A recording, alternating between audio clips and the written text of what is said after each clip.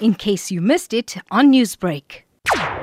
Allegedly on Sunday, it's alleged that the Operation Dudula, during the operations, broke in, assaulted and entered a victim's home. And this is why we saw the EFF come out this morning saying that they're coming in support of this elderly man to open up a case here at the police station against both the operation and its leader in Shanell.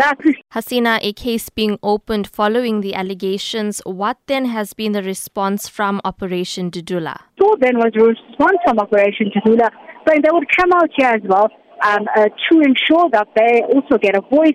What we did see from the early hours of the morning, from 9 o'clock, was the two groups converging on either side of the road, so a heavy police presence, which has grown through the day. The EFF members have been here holding golf clubs as well as work. Alongside them is the Operation Dudula members also gathered on one side of the road, protesting, singing, marching as well. And what can you tell us about the alleged victim? Have you been able to speak to him or find out about the related charges? We know that the victim is currently in the police station.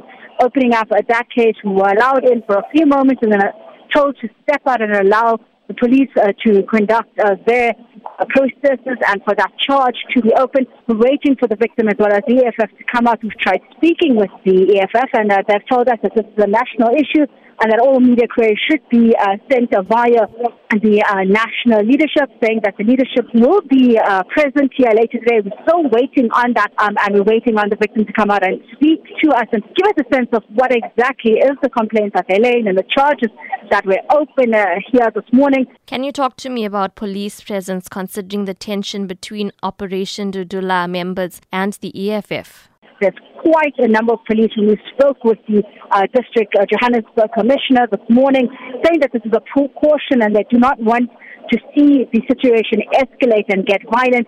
There's at least 3 police in Yalas, it's almost half a dozen of other police vehicles and tens of the police officers here. There's a physical police in Yala that's been put in the middle of the road to separate the two groups. We've seen the EFF group try to cross over into the other side and to incite the Operation Dudula members as well. But for now, the situation is quite calm.